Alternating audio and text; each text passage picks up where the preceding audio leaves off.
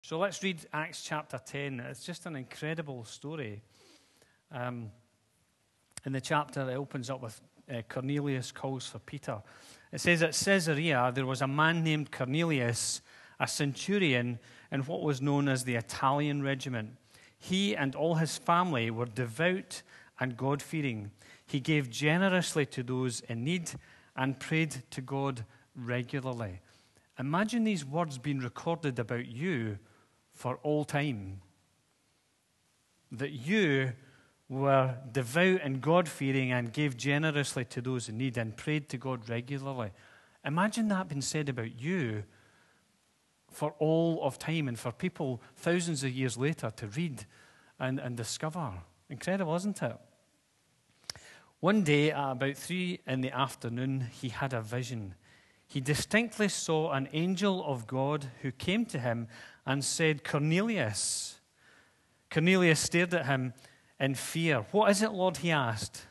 The angel answered, "Your prayers and gifts to the poor have come up as a memorial offering before God." What an incredible thing, isn't it?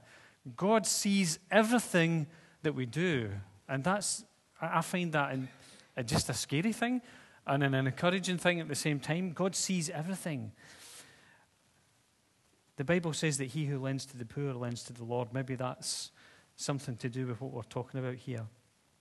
The angel goes on to say, verse 5, "Now send men to Joppa to bring back a man named Simon who is called Peter. He's staying with Simon the tanner, whose house is by the sea." When the angel who spoke to him had gone, Cornelius called 2 of his servants and a devout soldier who was one of his attendants. He told them everything that had happened and sent them to Joppa. About noon the following day, as they were on their journey and approached the city, Peter went up on the roof to pray. He became hungry and wanted something to eat. And while the meal was being prepared, he fell into a trance. He saw heaven opened and something like a large sheet being let down to earth by its 4 corners. You need to use your imaginations here to really get what's been said. It contained all kinds of 4-footed animals, as well as reptiles of the earth and birds of the air. And the voice told him, "Get up, Peter, kill and eat." "Surely not, Lord," Peter replied. "I have never eaten anything impure or unclean." The voice spoke to him a second time, "Do not call anything impure that God has made clean." This happened 3 times, and immediately the sheet was taken up into heaven. While Peter was wondering about the meaning of the vision, the men sent by Cornelius found out where Simon's house was and stopped at the gate. They called out, asking if Simon, who was known as Peter, was staying there.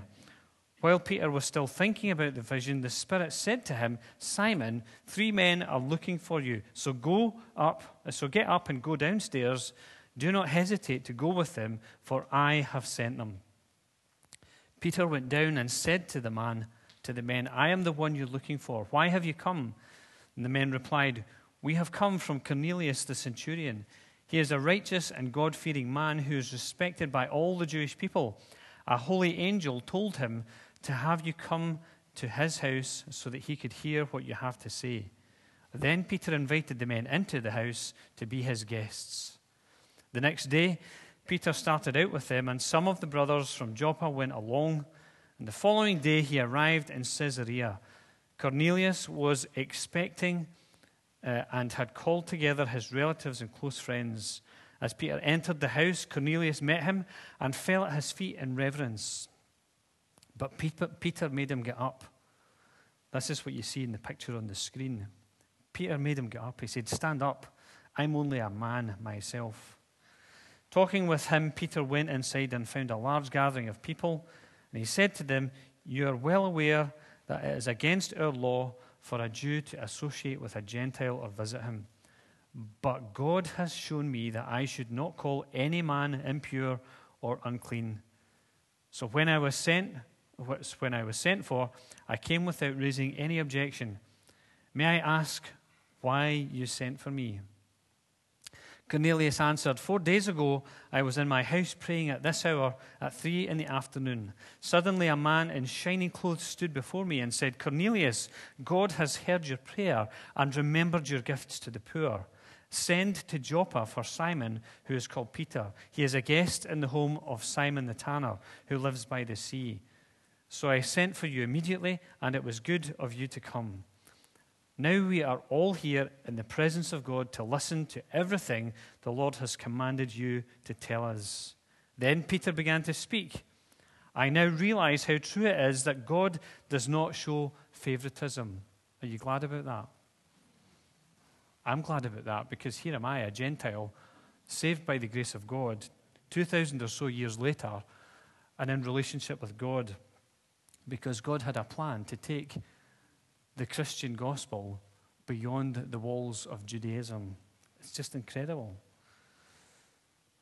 It goes on to say, I lost my place there.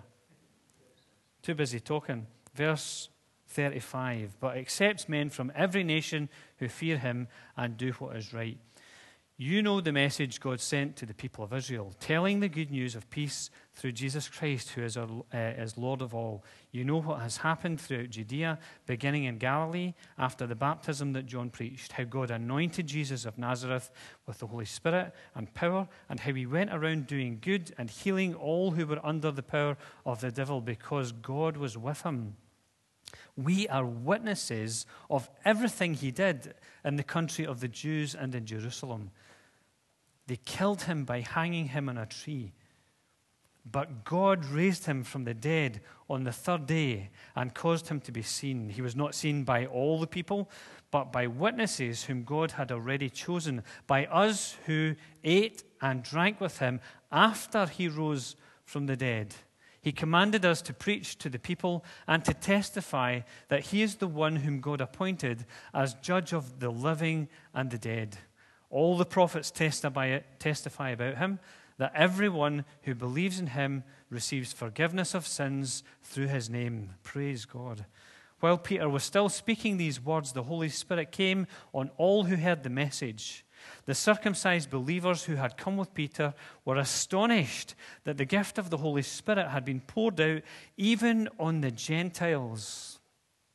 For they heard them speak in tongues and praising God. Then Peter said, Can anyone keep these people from being baptized with water? They have received the Holy Spirit just as we have. So he ordered that they be baptized in the name of Jesus Christ. Then they asked Peter to stay with them for a few days. Just incredible, this passage from the Bible as we read it and as we contemplate what was going on here, just to see the way that God leads in this whole situation. And I just felt we need to remind ourselves at the start today of why we're even reading this story to begin with. The whole point of reading through Acts, the whole point of the book that we're using for prayer, is about building church. Building church. It's God's church, it's his church, but he has involved us in building it. God believes in the local church, that's why it exists. God's heart is always to reach out to those who have not heard the good news. And the local church is the way that God has chosen to reveal himself to a broken world. Which is why we talk about being Christ-centered and community-focused. It's one thing to be Christ-centered and living in our own little spiritual bubble. It's another thing to be Christ-centered and also at the same time community-focused. You see, it wasn't just a message for the Jews. It's not just a message for people who are intelligent or who are rich or who are handsome or any of these types of things that the people in our society celebrate. This message is for everyone. This is why we go on about being Christ-centered and community-focused. It's why we talk about being Jesus' hands and feet in this world. God has chosen to act through the church, through you and I. And we've read about the baptism of the Holy Spirit. We talked about that. And the gifts of the Spirit, all of these things are for the building up of the church. 1 Corinthians 12:7 says this, now to each one, the manifestation of the Spirit, the Holy Spirit lives within us, but the Holy Spirit is exhibited for the common good. It's not just for us, it's for other people, the other people in the church. So, for example, when there's a message in tongues like there was this morning, and an interpretation, and then another word that came after that, these are all that we might be built up. And can I encourage you that when a message is given, an interpretation or a prophecy or a word of knowledge, whatever it is, if something is shared in the congregation or from the platform, if that has been for you, then come and speak to the person who shared and encourage them. It's good to get that feedback. These gifts are to build us up. 1 Corinthians 14:12 says, so it is with you, since you are eager to have spiritual gifts, try to excel in the gifts that build up the church. Try to excel in the gifts that build up the church. Read about the gifts. Study the gifts. Ask God for the gifts. If there are areas of gifting that you're not used in yet and you want to be, the Bible says we have to earnestly desire that. Are we earnestly desiring spiritual gifts? Some of the most powerful moments of my life have been when somebody has exercised a spiritual gift and God has spoken to me directly through the prophetic, through words of knowledge, all of these types of things. It's powerful. It's life-changing. Desire spiritual gifts. Why? Not that we can look great, but so that the body of Christ is built up. I'm not going to get to my message today if I keep going on like this. Jesus has also gifted people to the church in order to prepare God's people for works of service. Ephesians chapter 4, verse 12 talks about apostles, prophets, evangelists, pastors, and teachers. And if the pastors think they're the bee's knees, let me ask you, how many times does the Bible talk about pastors? Does anybody know? Mary, what's the answer? Once. The Bible only ever once mentions pastors, and it's in this passage. That word in particular, anyway. Sorry? And there's no named pastors in the Bible. Well done. Apostles, prophets, evangelists, pastors, and teachers. Why has Jesus given these people to the church? It says to prepare God's people for works of service, so that the body of Christ might be built up. So that the body of Christ might be built up. So the reason that we talk about all this stuff is that the church needs to be built up. If you are content that there are empty seats on the front, then you're not getting the message. I am not content that there are empty seats in the front, empty seats over there, some space in the middle here, there's another row here of spaces for people who need to hear the gospel. Are we praying for people? Because the Bible tells us that the enemy has blinded the minds of people who don't believe.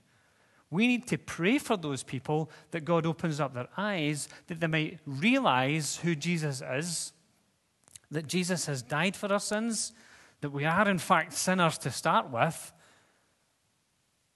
I remember hearing somebody say a long, long time ago, the Bible talks about how in the latter days people will call evil good and good evil. Well, it was in about the time where, that phrase was going about where everything was wicked. Remember that? Wicked.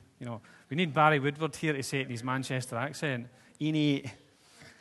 But everybody was saying wicked, and I heard somebody say, oh, that's a fulfillment of Scripture. And I'm like, no, it's just the way we're using language just now. What it means is that there are things which go against God's word that people now accept as normal practice. That's what it means. There are things which can creep into the church and be acceptable in church life which are not acceptable. They're contrary to what the Bible says. And we need to be careful about these things. And we need to be careful about what is taught in the church as well. Because there are many people who want to deceive and bring discouragement, bring things that will tear down the church, divide the church, separate the church, and so on and so forth. All of this is that the church might be built up, that you might be built up, that I might be built up. The body of Christ, the church, the building made out of living stones, should be a place of growth and encouragement. And we have to build ourselves up in our most holy faith. You and I, we have a responsibility to build ourselves up in our most holy faith, to keep ourselves in the love of Christ. And as we build and encourage others in the body and use gifts that God has given us. The problem is that this can be the exact opposite of what the church is like, which is why we need to consider this passage today. We've read it. We've read the story about Cornelius, how he has an angelic visitation. Peter, at the same time, is having this revelation from God. God is orchestrating the circumstances. You know, there's 3 men coming to Peter's door. Has anybody ever seen that film, The Matrix?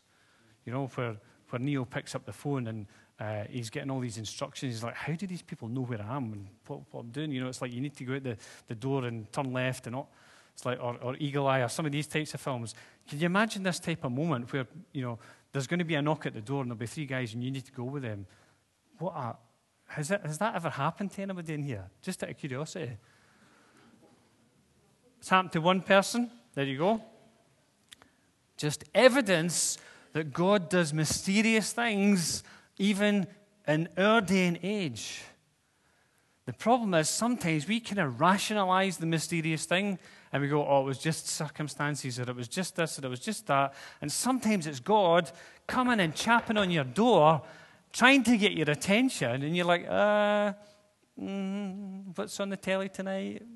It's like God's trying to get our attention because there's a world that needs to hear the message, and he will use all sorts of ways to get that message across. You see, Peter had a mission to accomplish. That reminds me of another film, which I'll not hum the tune for. It wasn't an impossible mission. It was mission possible, right? Should he choose to accept it or not? He did choose to accept it. He was obedient to the revelation that God gave him, and he went to the house of Cornelius, and they said, we're all here to hear what you've got to say to us. If that was me, I'd be like, oh no, did I bring my iPad with my sermon notes? What? Oh, I've not prepared. What am I going to say? Not so with Peter. Peter just begins to share. And as he's sharing with these people, the very thing that he experienced, the Holy Spirit coming in a miraculous way and speaking in another unlearned language, the same thing happened to these people as he was speaking. He didn't even need to pray for them, lay hands on them. It just happened as he was speaking. Incredible. Do you know we don't need to be scared about these things? I've been around Pentecostal churches a long time, and I know that we get uncomfortable with things sometimes, like speaking in tongues. Why? Why do we get uncomfortable about it? Because it's here in the Bible, and it's practiced today, not by people who are possessed by devils, but people who are possessed by the Holy Spirit. We don't need to be scared of these things. God has a plan and purpose to build up the church, not to tear it down. And gifts are part of the way that God does that. And we see in this passage a wonderful demonstration of the Spirit's power at work. And these people are filled with the Spirit. They are baptized and they become part of the church. And as I was thinking about this, I came to chapter 11. And chapter 11 just blows your mind away, the opening verses of this. All this wonderful stuff has happened, and then it goes on to say, chapter 11, verse 1, the apostles and the brothers throughout Judea heard that the Gentiles also had received the word of God. You would think that would be good news, wouldn't you? You'd be like, brilliant. It's gone further than we expected to. That's what Jesus was talking about when he talked about this word going out through Jerusalem, Judea and Samaria, and then to the ends of the earth. That's what Jesus was talking about. Listen to verse 2. So when Peter went up to Jerusalem, the circumcised believers criticized him and said, "You went into the house of uncircumcised men and ate with them. You naughty boy, Peter." What's he like? Imagine breaking Moses' law. That's a terrible thing to do. It was against their tradition and their religion. And he was criticized for it. Can you imagine Peter's response? But God told me to do it. And you're like, I've heard that one before. God told me to do it. But God did tell him to do it. That's the point. God was the one who'd given the law, and God was now the person who's saying, you need to put that aside, because don't call anything unclean that I've made clean. And this is sometimes where we get wrapped up in the Bible and get ourselves tied up in knots. The brothers and the apostles criticized him. And as I read that, I remembered an experience I had last year where I met somebody that I hadn't seen for a long time. Somebody who's involved in full-time Christian work. And I saw this person from a distance. And as I looked at them, I just thought, that person looks wearied. They just looked so dejected and so down, everything about them. It was not normal. And my heart went out to this person, and I began to pray for him without even having spoken to him. I thought, there's something wrong here. I need to pray for this guy.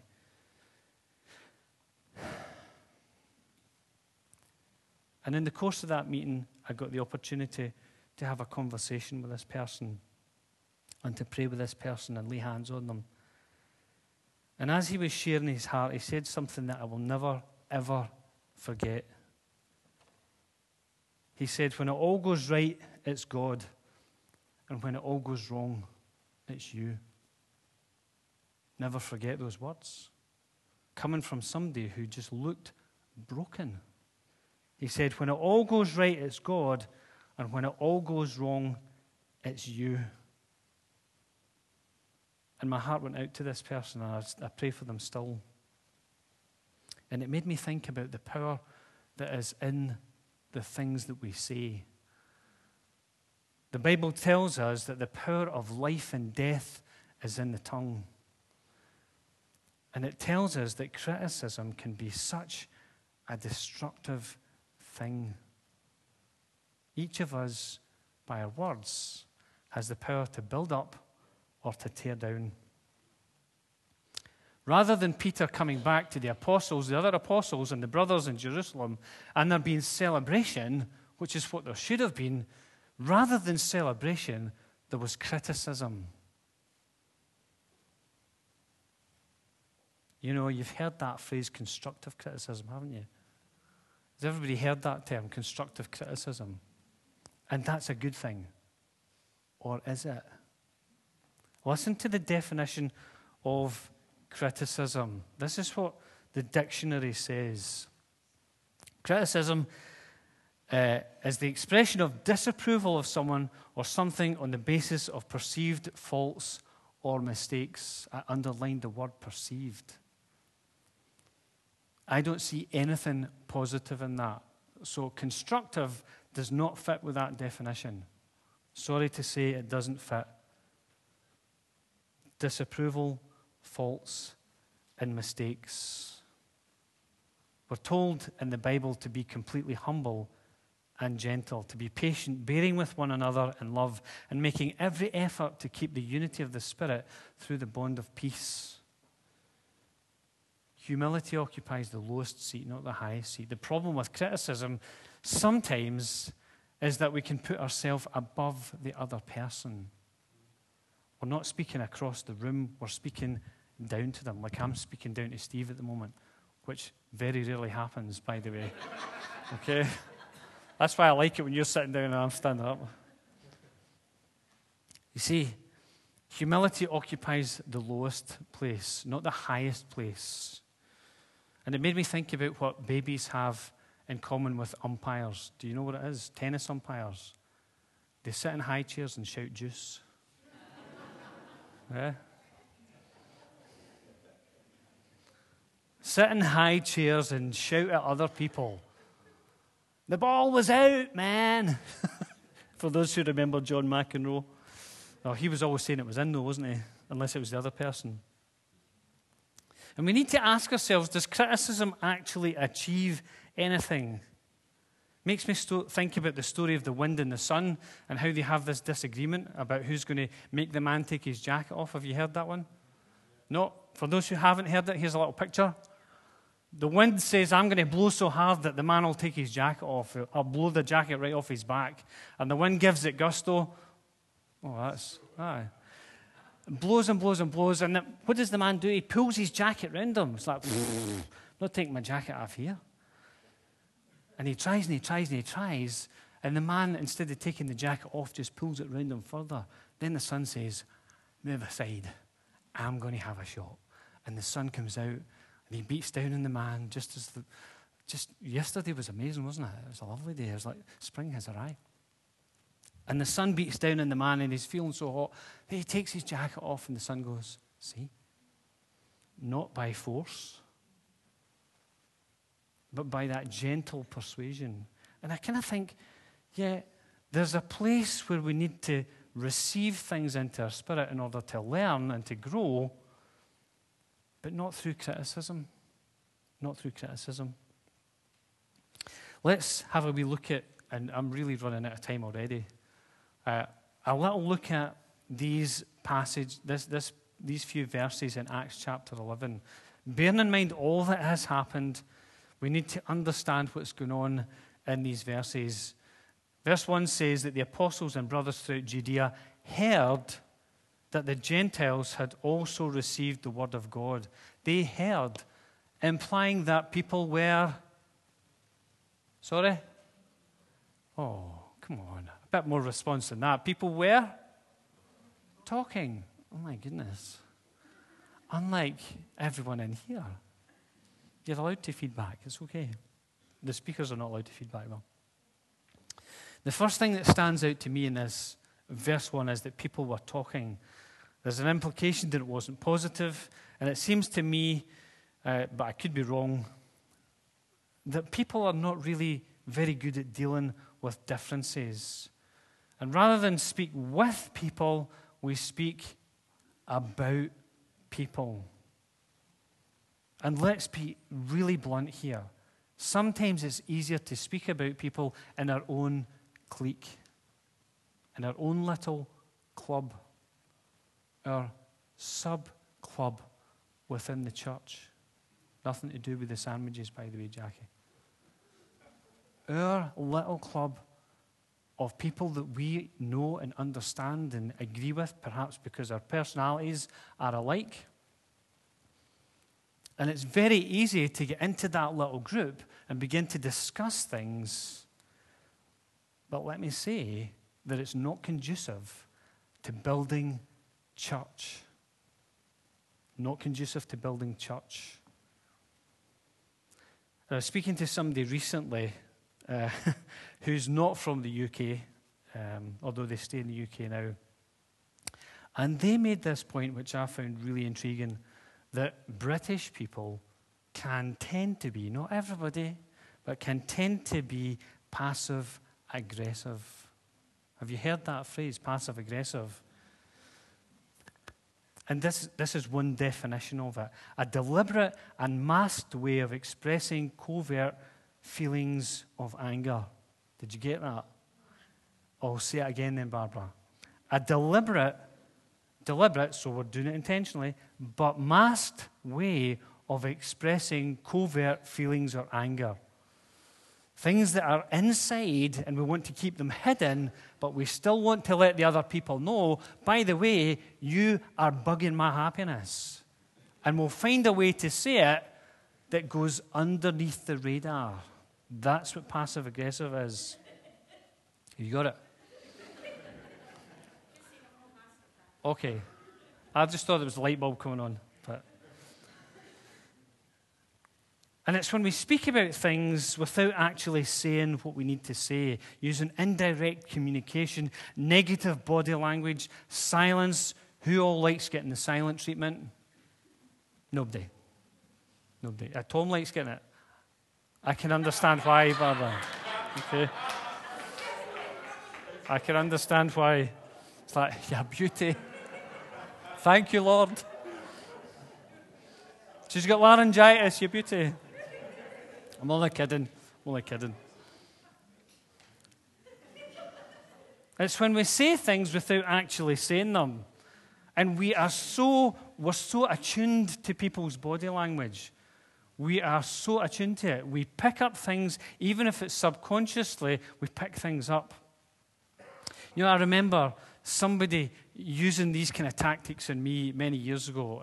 I've been in the church on staff for about 13 or so years. Before that, I worked for a Christian youth organisation called Crusaders. I was there 5 years. And I remember being so excited about this new opportunity that God had opened up to me. I can take you back and I can show you all the ways that God spoke and led me into that. And I was so excited. And somebody talked about, oh, that's nice to hear about your little job. And there was something about the way they said it that allowed me to get the message. You're not important, and your job's not important, but I am. That is exactly what I'm talking about here. And does that build church? Let me ask the question. Would that build you if somebody said that to you? Didn't build me. I just went away thinking, what's his problem? I'm just trying to get on with my life here and follow the call of God in my life. What is the issue with my little job? It wasn't a little job. It was part of how God was leading at that point in time. And here's the problem with stuff like this. The problem with the negative stuff is that it sticks. It sticks. Do you know, I remember when I was young, we were allowed to go down the street in primary school, just wee totes. We were down the street, and I can't remember what we'd been doing down the street. But on the way back to school, by the way, if you were late, you got the belt in my school. So if you were late, you got the belt. And I remember on the way back to school, I stood in something that you don't want to stand in. You know that moment when your foot slides when you're walking, and you're like, oh, no. And rather than just say to my pals, oh, just you guys go on, I've stood in something and I need to clean my... Rather than do that, I said to my pals, by the way, I've got a meeting with a spy in 5 minutes, so I just need to kind of hang back here. And we've got a wee exchange to do, a wee dead drop, you know. That was before I'd watched Mission Impossible. And they're like, oh, that's amazing, that's brilliant. You know, we'll just go and we'll let you get on. And here am I trying to clean this stuff off my shoe. You're like, oh, still not clean. You know what it's like? You can never get it off. It's like it just sticks to you. And I think criticism is just the same. It sticks to you and you're like, this stinks. And I can't get it off. Oh, man. Criticism sticks to us, and it's difficult to shake it off. You know, sometimes we can be carrying stuff around with us for years and years and years. And the problem is, as we talked about last week, that it can become a disability that defines us, that directs us, and that demoralizes us. The things that people have said that stick in our hearts. And I think, is that building up church? It's not building up church. And I want to think about, I've not even touched half of the stuff that I was going to say today. I'm on page 4. I've got another 4 pages to go, and the clocks went. Think about how to deal with criticism. There's a few notes in the little handout that I gave out. But let me say one thing that's really important about criticism. Let's live our lives in a way that avoids us being criticized. Let's try to live our lives in a way that's transparent. Let's remember that if we are going to try and criticize anybody, by the way, if we're not doing it out of a place of love and deep relationship, we don't have the right to criticize. The Bible says, love one another. Jesus said that this is how people will know that you're my disciples, that you have love one for another. And unless we're in that place, we do not have the right to criticize anybody else. If it's not done from a place of deep love and relationship. Let me also say that we need to be able to receive stuff into our lives in order for us to grow. I remember being asked in the school, I was in Mr. Watson's class, for those who know Mr. Watson, and he was asking about, whoop for Mr. Watson, and he was asking about, are you content as a Christian? I'm saying, well, the Bible says godliness with contentment is great gain, therefore I am content, blah, blah, blah. He says, but if everybody was content, there would never be any progress. I was like, well, that's really interesting. I get what you're saying. And it's the same with us as Christians. If we're just content living at this level here, then we're never going to progress into the things which God has for us. And there's an area where we need to receive the things that people want to say into our lives, out of relationship, out of love, out of concern for us. There are things which we need to receive into our spirits in order for us to grow. The Bible says this, whoever corrects a mocker invites insult. Whoever rebukes a wicked man incurs abuse. Do not rebuke a mocker or he will hate you. Rebuke a wise man, and he will love you. Instruct a wise man, and he will be wiser still. Teach a righteous man, and he will add to his learning. Proverbs 9, verses 7 to 9. We need to have a place in our lives to be instructed and to be taught and to grow, and that's part of building church, but that's the positive side of it. What I would say as I finish off is don't let criticism get into your spirit. One of the other books that I was reading through, thinking about how churches are built and all this type of stuff, how people come together, was Nehemiah. And even Nehemiah, in his day, had people that opposed him, opposed the work that God was wanting to do in and through him, the rebuilding of the walls in Jerusalem. The people had been in exile for hundreds of years. But, not quite hundreds of years, sorry, I'm getting my things mixed up. Sorry for the theologians, you've got it. And these two men come along, Sanballat and Tobiah, and another man, Geshem, the Arab. And it says that they mocked and ridiculed those who were building the wall. They mocked and ridiculed. The problem is, if Nehemiah had allowed that to get into his spirit, he would not have achieved anything.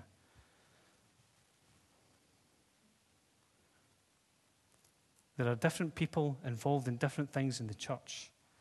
Let me say this, that whatever you're doing, you need to do it with all your heart. You need to fulfill your mission. And Craig Groeschel, I was listening to a podcast which he has. Craig Groeschel, you can listen to his podcasts through iPlayer. They're really cool. But he said, your role as a leader is to fulfill your mission, not to explain yourself to people who don't have your perspective. That's not to say that leaders just go on in their own track and don't listen to other people. The Bible says that there is wisdom in many counselors, and we need to be able to hear that. But what I'm saying is, don't let the criticism get into your spirit, because it will debilitate you. It will stop you from doing all that God wants you to do. There's some more notes, but you can discuss them in the small groups, in the Connect groups during the week. Some questions there. I just want to encourage us to think about just the importance of building church, the importance of building each other up, the importance of speaking things into each other's lives that are going to build up and encourage. And it needs to come from that place of just genuineness in us and that place of love. You see, that the whole thrust of the gospel is that the word goes out to all people, to all nations. That's what the thrust of this is about. The mission hasn't changed. It didn't stop at Acts chapter 28. We are Acts 29, and we're still working out God's plans and purposes to reach this world with the good news about Jesus. And I invite you to be part of what God is wanting to do in the church here, and to think about building church. Let's bow our heads, let's pray. Musicians, please come back up to the platform.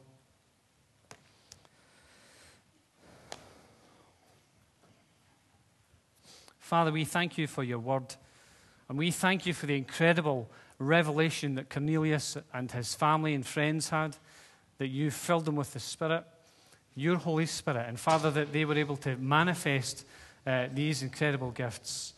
Father, we thank you that you had a plan and purpose, even at the very birth of the church, to take it beyond the walls of Judaism, Father, to take it beyond the practices of Judaism and to take it into all the world. And Father, we pray that you would stir our hearts, that we might think about what our part is that we play in the church. Father, each of us living stones, called according to your purposes. Father, we are your creation, your masterpiece. Father, to walk into good deeds which you have planned before the very creation of the world. Father, things which you planned for us to walk in. And Lord, we pray that you would help us not to be deterred by discouragement, not to be deterred by criticism, Father, not to be deterred by the negativity. The world is full of it, Father. But Lord, to listen to the voice of the Spirit, Father, to be built up, to grow, to be encouraged, to be challenged. Father, sometimes to be rebuked and to be taught, because, Father, that's the purpose of your word, is to train us in all these different areas. And so, Father, we know that there are times when we need to receive things which are difficult, bitter pills to swallow. We need to receive them at times as well, in order for us to truly grow and be built up in our faith. Lord, give us the wisdom to receive the good things, even though they might be bad for us at the time, or they might feel that way at least. But Father, to receive the things which are going to cause us to grow in you. And Father, we pray that you'd help us not to settle for anything less than your very best for each of us. And Father, we pray over these empty seats, Father, that you would fill them with people who are coming to know you.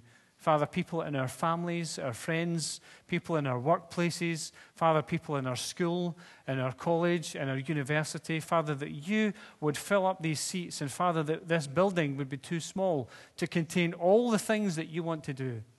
Father, that you would demonstrate your power through the miraculous. Father, that you would demonstrate your power through gifts of healings and through faith, Father, through a manifestation of the Holy Spirit. Father, that you begin to do unusual things in our midst. Father, that people would point away from other people and point to you. And Father, we know that it's sometimes difficult when we don't understand what's going on, but Father, help us to trust in you and to have faith in you and to believe in you for the miracle that we need. And Father, even today there are people in this room who need a touch from you in their body. And Father, we pray that you'd come right now and that you would touch those who need healing in their bodies. In fact, if you need healing in your body, I'm just going to invite you to stand right now as an act of faith, as an act of acceptance that God is who he says he is, and just as an act of, I just want something from God today. And let's just keep heads bowed, eyes closed, and just give people the opportunity to respond to this. People who need a touch in their body today.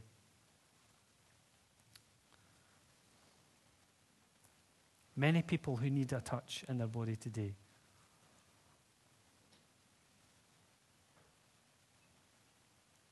And Father, we thank you for the faith of every person who has stood here today.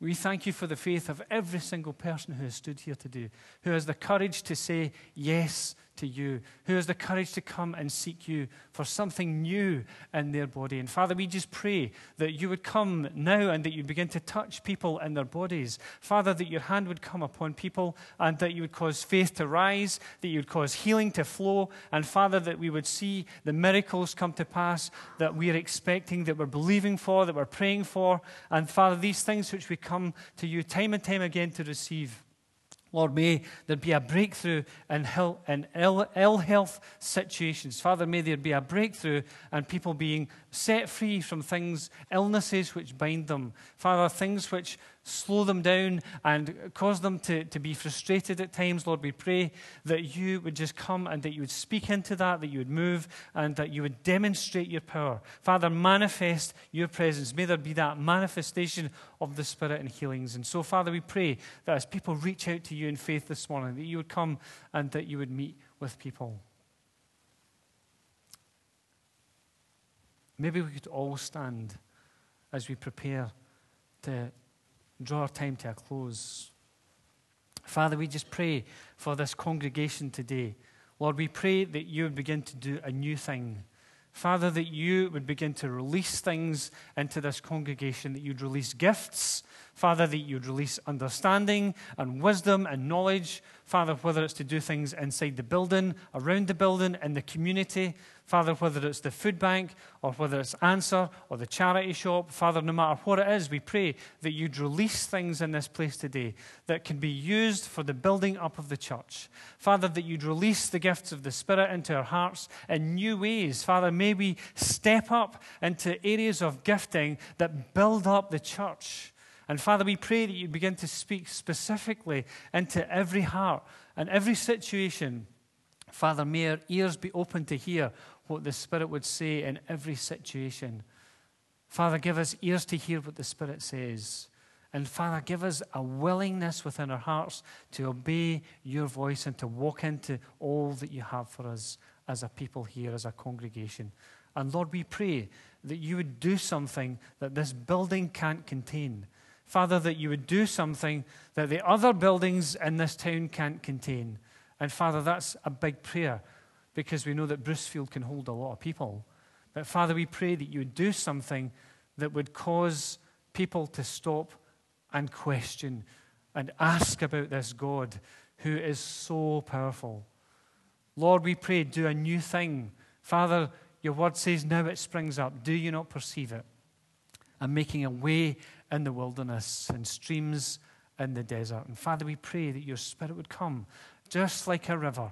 Father, that your Spirit would come and bring refreshing to dry ground. Father, ground that's all cracked up because of the lack of rain. It's been dried up because of the heat and the sun, just dried up.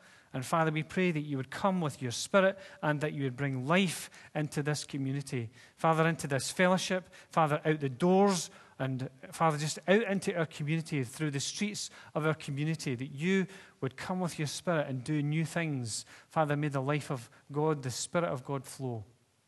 And Father, we're asking these things in faith and in expectation today. Father, it's not for us, not to us, but to you be all the glory. Father, we just want to see your name honored and glorified in our town. Father, we want to see the name of Jesus lifted up.